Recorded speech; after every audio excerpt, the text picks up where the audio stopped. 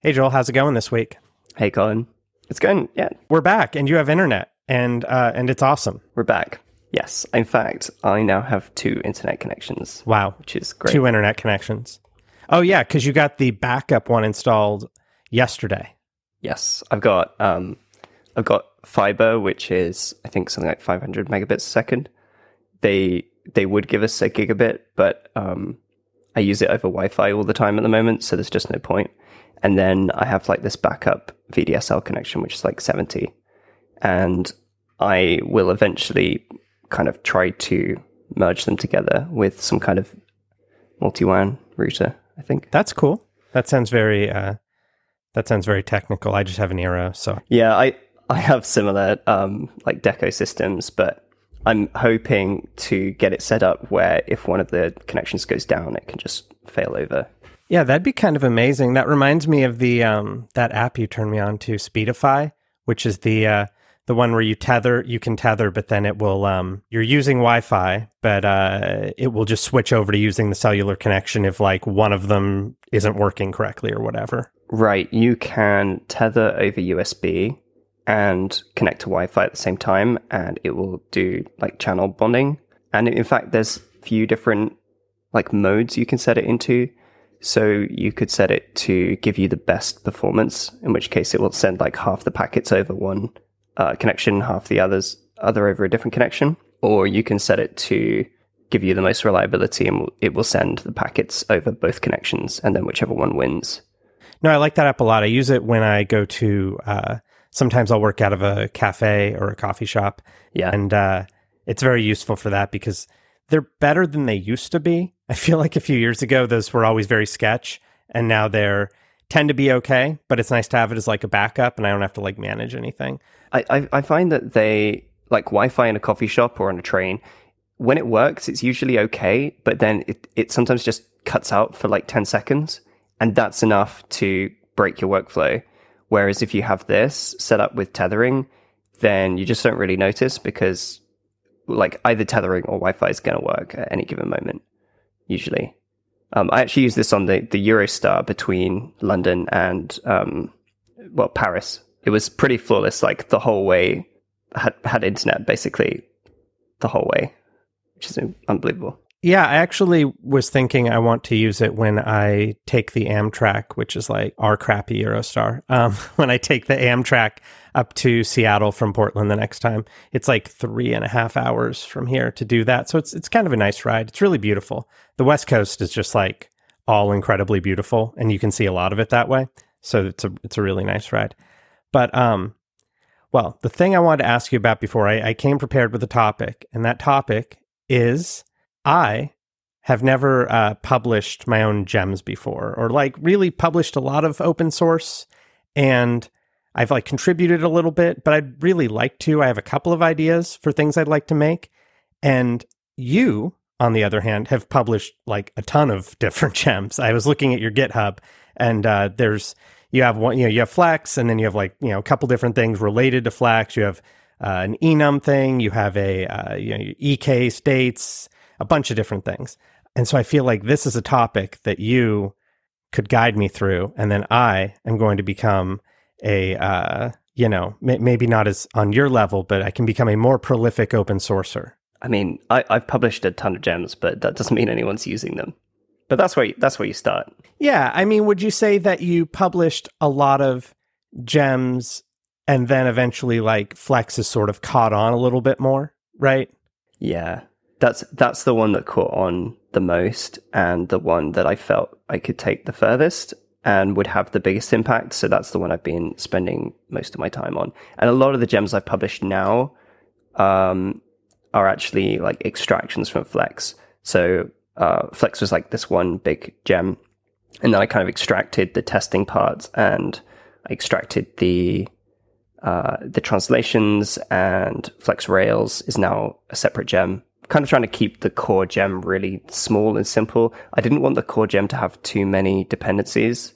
So it had, especially with like testing and stuff, it was beginning to get dependencies on Nukaguri and Capybara. And obviously the Rails stuff had dependencies on Rails. So extracting these smaller gems, it's kind of nice because you can You could still have in the main gem like a command that lets you generate or like lets you install these other plugins, maybe like adds them to the bundler or the gem file. I think it's much nicer to like keeping everything separate. Well, the idea you were saying of you made a bunch of gems before Flex that maybe got caught on less. It just reminds me of anything where it's like you usually have to do something a lot of times, before it really catches on. Like if you're making YouTube videos, usually somebody's first YouTube video doesn't get 1 million views, but like they have to kind of have a consistency to it. And it kind of reminds me of that.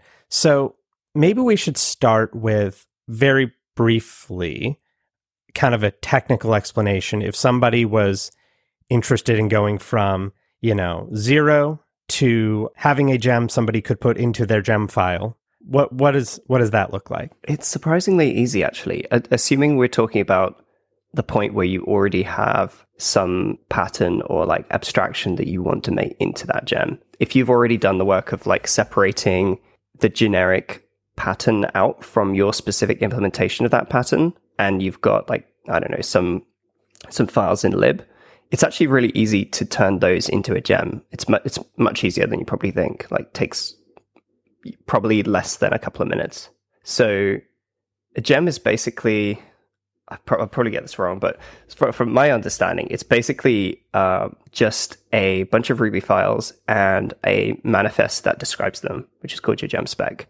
And usually they're structured in a particular way. And that's I think, mainly because most people use Bundler to generate their gem. Like it kind of scaffolds everything for you.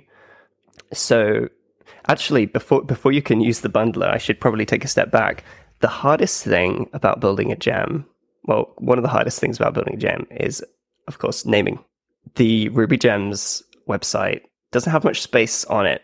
It's pretty hard to find a name that is not being taken by some 0.01 version that was released 15 years ago and hasn't been touched since then. So finding a name for your gem can be pretty challenging. And ideally you want to find, like I was like trying to name a gem just a couple of days ago, and I was looking at like tabbing between Hover to look up whether I could get a domain name, Ruby Gems to see if the gem name was taken, and then GitHub organizations to see if I could get a GitHub organization with the same name. And like sometimes you just can't, and you have to kind of fall back and do like -ruby or something. But yeah, once you've got a name, it's pretty easy. The other thing I would say, actually, before we move on from naming, is it's definitely worth reaching out to people if there's a name that you really want and you can see that it hasn't been used for ages, but the author is still someone who has a profile on the internet and an email address somewhere. You might get lucky by just like sending them an email and being like, I want to build a gem. I was hoping to use this name, but I saw it was taken. I don't think you're doing anything with this because you haven't touched it in 15 years, but like maybe you'd be willing to part with it. And you might get lucky and they might be able to transfer it to you, which would be pretty awesome. But yeah, assuming you've got a name, the first step is actually what I would usually do is run bundle gem, which is basically kind of like Rails new for a gem. So bundle gem, you run it with the name of your gem, and it creates a folder with a folder for your tests, a folder called lib, which is where your actual gem code will live, and a gem spec.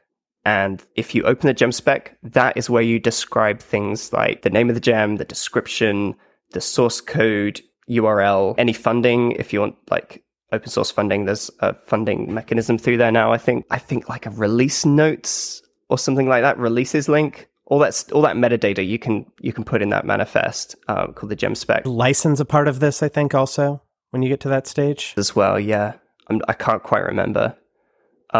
So yeah, then you can copy your files into the lib directory and your tests into the test directory, or delete the test directory and create a specs directory if you want to use RSpec. Set everything up, get it running.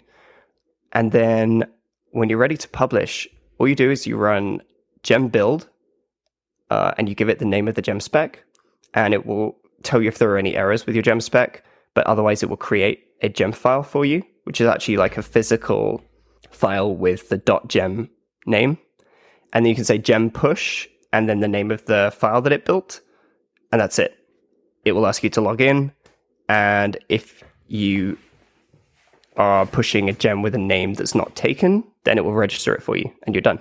And then somebody can add it to their gem file and use your thing. Yeah. That's cool. So it's very easy. It's very simple. It's very, very easy. Yeah. You can like build, like scaffold a gem and have it pushed up like just as quickly as you could write a quick description and paste in a URL in the gem spec. So that seems like a good technical sort of description of how to do that, which if you haven't done it before is actually like, it's nice to hear it sort of all laid out. So when you're coming up with something, you're like, I want to publish this thing. Does that usually start as like, I basically already wrote the code in one of my apps and now I'm going to extract it and then make a gem out of it? Or are you ever like, that would be a cool idea, I'm just going to make that? For me, it's a bit of both. There's a bunch of stuff that I built in an app and then decided this is something that is worth extracting and building up on, and then did that extraction. Usually it would be something that I'd already made quite generic in the app. But a lot of the time, I'll just have an idea. Like Playdate was one of those ideas where I had nothing to start with. I just knew that I wanted to have... I kind of knew roughly what interface I wanted. This is a gem. It's very, very much work in progress, where the idea is that I want to be able to build calendar views very quickly. So I want to be able to enumerate date objects. So I want to be able to say, for example, given this month, give me each of the days. And then for each of the days, maybe give me each of the hours or something like that, right? And maybe like highlight if it's a weekend day. So the day objects should have predicates. So I wanted to build like a date library that had custom enumerators and ranges. And so that was like my idea. I had no code written for it, but then I just kind of said bundle gem playdate and then started from there. Whereas like other stuff, like I think action state, which is a library to help you kind of build predicates and scopes in the same code. So like Rails scopes and predicates can be built using the same thing. That's one that I kind of originally did in an app, and then was like, this is kind of cool, I should just extract this. That was actually the first gem that I published. And I think what made a huge difference to me was, I think a few days after I published that gem, Casper opened a PR on it, like tweaking something, Casper Tim Hansen. And I was just like, what? This is like insane. I've never posted a gem before. I've never done open source before. And someone's actually just opened a PR and they obviously like the idea and they want to contribute to it. And I thought it was really cool. And since then, I've just been hooked on open source. It must have been very encouraging. So that all makes sense. And then, all right, so let's say Playdate, right? You decided you wanted this object-oriented dates, Ruby dates library to be able to do all these things that you said. How long are you working on that before you're like, go, before you make it available for anybody else? I try to make it available straight away because I want the name. I don't want to like think that I've got a name and start working on something and then have to rename it. So I pretty much will say, and I don't know, this might even be against the terms, but I'll say bundle gem, the name, and then I'd like just go into the gem spec, type out some very quick, like coming soon details and push it to Ruby gems straight away. As like, just to park the namespace.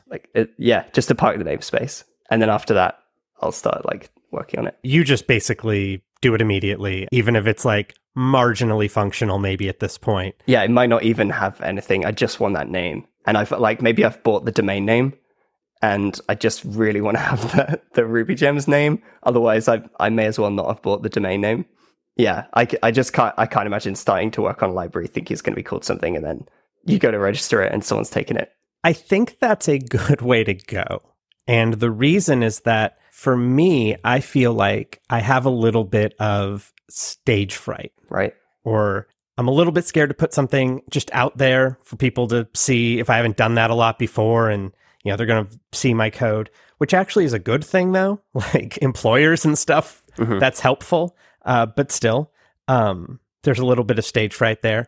And then also things for me, if I haven't quite figured out, like, what is the API for this actually going to look like or whatever, I feel like I'm Right. hesitant to sort of hash that out in public in a sort of way. But maybe that's silly. Maybe that's why I haven't published a bunch of gems and you have. I don't know if I'd call it silly. It's totally understandable, and I completely get it. I think what helps is just getting it published early. Actually, the earlier the better, because then there's less pressure. If you publish it and you're like, I've been working on this for 5 years, then the expectation that you think people will have is that like this should be 5 years worth of work. But if you just publish something that is like completely empty, it's a blank slate, and you're just starting from scratch, then it's not like that big step. Every time you make a change, you're publishing that very small change, assuming you're building an open source gem, right?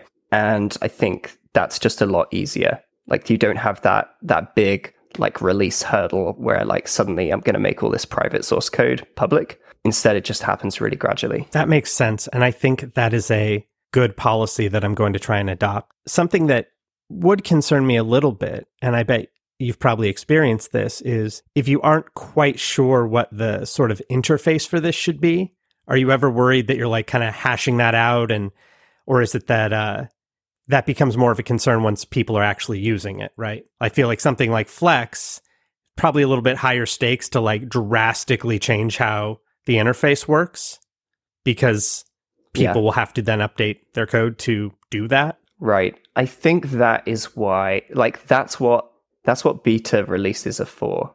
Is like, this might completely change.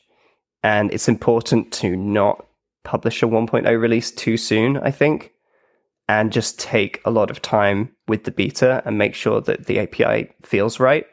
And it's okay to, like, you can have a bunch of people using your beta, but everyone who's using a beta knows it's a beta. They know it's pre-release. They're happy to dig into the code if there's a bug, and they're likely to come and give you suggestions on how to improve it. That's been my experience. And like Flex changed the API a lot. Like some stuff stayed pretty much the same, but Flex, I mean, just things like originally Flex used to be called Flex. So Flex HTML, as it's called now, used to be called Flex Component. And then I renamed it Flex View. And then I renamed it again because I realized that I didn't just want to do HTML views. I wanted to do SVG views and possibly JSON views and maybe some XML views. So yeah, renamed from Flex View to Flex HTML yet again, which I felt like really guilty about, but it was pre 1.0. And it's definitely get things right before you do that, because the pressure of like making an API change after 1.0 or like at least too soon after 1.0 is quite high. That I've been exploring whether or not, and I always go back and forth on this, and it's a very tricky and difficult question, whether or not Flex HTML should have been a module instead of a superclass, like an abstract superclass. And that is really tough, and I don't know what the right answer is, but I went with abstract class, and I don't feel that I can change that now, at least not for a while. If I do, it's really a 2.0 release, and I'm just not ready to do a 2.0 release. I don't have enough. I don't know. I think I want to explore further what 1.0 looks like and like have more things to bring with 2.0 other than just, instead of a class, it's now a module, and enjoy changing all your code. That absolutely makes sense. And I feel like as a developer, I'm kind of used to the idea of when something changes their major version number, that implies to me there might be some breaking changes. I mean, even a minor version number can have breaking changes, but they're usually not like huge breaking changes. A rename isn't necessarily a big deal, but like completely changing the design of something, completely changing a pattern, I would try to do that in the 2.0. Yeah, that totally makes sense to me. So I think the takeaway there that's really for me to think about, and maybe other people, is just that there's not really any pressure. Yeah. You can make something and be like, this is a beta. It's, I'm still figuring it out. And if people want to contribute, they can. And just let people know that. Like, you can just say that. And it sounds like, in general, folks are pretty understanding. They know what that means. And like the folks that do use it, and some people will, like Flex Rails is still in beta and people are using it in production.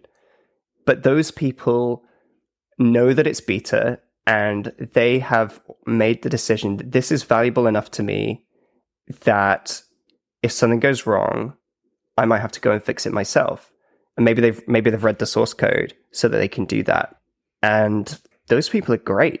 Like, you want your beta to be battle tested in production, ideally, because that's where you're going to find all of the edge cases that you wouldn't necessarily come up with. Like Flex Rails being tested in production with hundreds of components is absolutely brilliant. There's so many things that have been found, or like, I don't know, just like realizing this idea that I had kind of just doesn't actually work. Yeah. Like, for real. And maybe we need to reconsider it. Yeah. So I don't know. I would definitely recommend just get a beta out. Like, the thing about beta as well is you don't necessarily need to have full test coverage, or like and you're doing open source. You're not having to provide people with support. There's no real pressure there. It's just like a hobby project that you can share with others. And what's great about that is, like, someone might come along and open an issue or open a pull request and change something or suggest something. And usually that is a really positive experience, in my experience at least. Probably because, like, none of my stuff is popular enough that I've got any of the, like, trolls, or I've not had any negative open source experiences yet. But I know that is a thing. I mean, and Ruby people tend to be, salt of the earth, the kindest people in the world. Yes. So Mats is nice. Yeah, Mats is nice, so we're nice. I think that's all really good. And the lesson I'm taking away is just publish early, publish often, get a good domain. Yeah. And there's really no downside to that. And actually, it's all upside, because you're going to be able to get more input earlier. Mm-hmm. So you're not like pre-committing yourself because you've been working on this for a long time and now you have all this infrastructure and your thing around it. If somebody else sees it very early, it's very easy to change things. And that's probably going to be a good thing. So I think that's all very helpful. And I'm going to take that to heart. By the time we publish another episode after this one, I'm going to have made a gem and it will be there. And I know what it's going to be. So I'm not starting from zero. I already know what it's going to be, and I already know it'll make a good gem, which is I've been playing around a little bit with the Playdate, not your Playdate, the little handheld console Playdate, right, by the folks here at Panic. And in their SDK, they have something called an animator, which is basically you can give it like a animation curve, like ease in, ease out, that kind of thing. And then I was also playing with Ruby 2D, which is a Ruby game framework, and they don't have that. And I thought, if there was a way for me to basically create an animator and say, I want this kind of a curve, and then get fed the numbers so that I can do something with them in Ruby 2D, that would be very helpful. And so I'm going to make that gem, and then we can talk about that, and that'll be good. That sounds great. Well, I think we can call it there. So I'm going to make a gem. Everybody else should go look at all of Joel's stuff that he talked about. And I think this is really good. I would add one more tip, which is, and you don't need to do this very early. You can, and it's probably good practice to do this early as you're doing beta releases. But every time you do a release, go into GitHub and add a release there. Create a tag with the release number, because it's just so good being able to like have tagged version history based on when you did a release, and to be able to go back and like look at what changed in the code between versions. Like, if you have a bug that happened, like where that bug, which releases that bug affected, if that makes sense. So that's very useful. And my process is usually I change the version, I commit and push it up and make sure the tests pass. Then I go and make a tag, and then I build it locally and push it up to RubyGems, and I publish the tag. So something like that. There's probably ways you can kind of automate that better, but I just do it manually. That sounds like a really good tip. That's a good workflow to have in mind. Yeah, so that's great. And thanks for teaching me how to make a gem, Joel. You're welcome.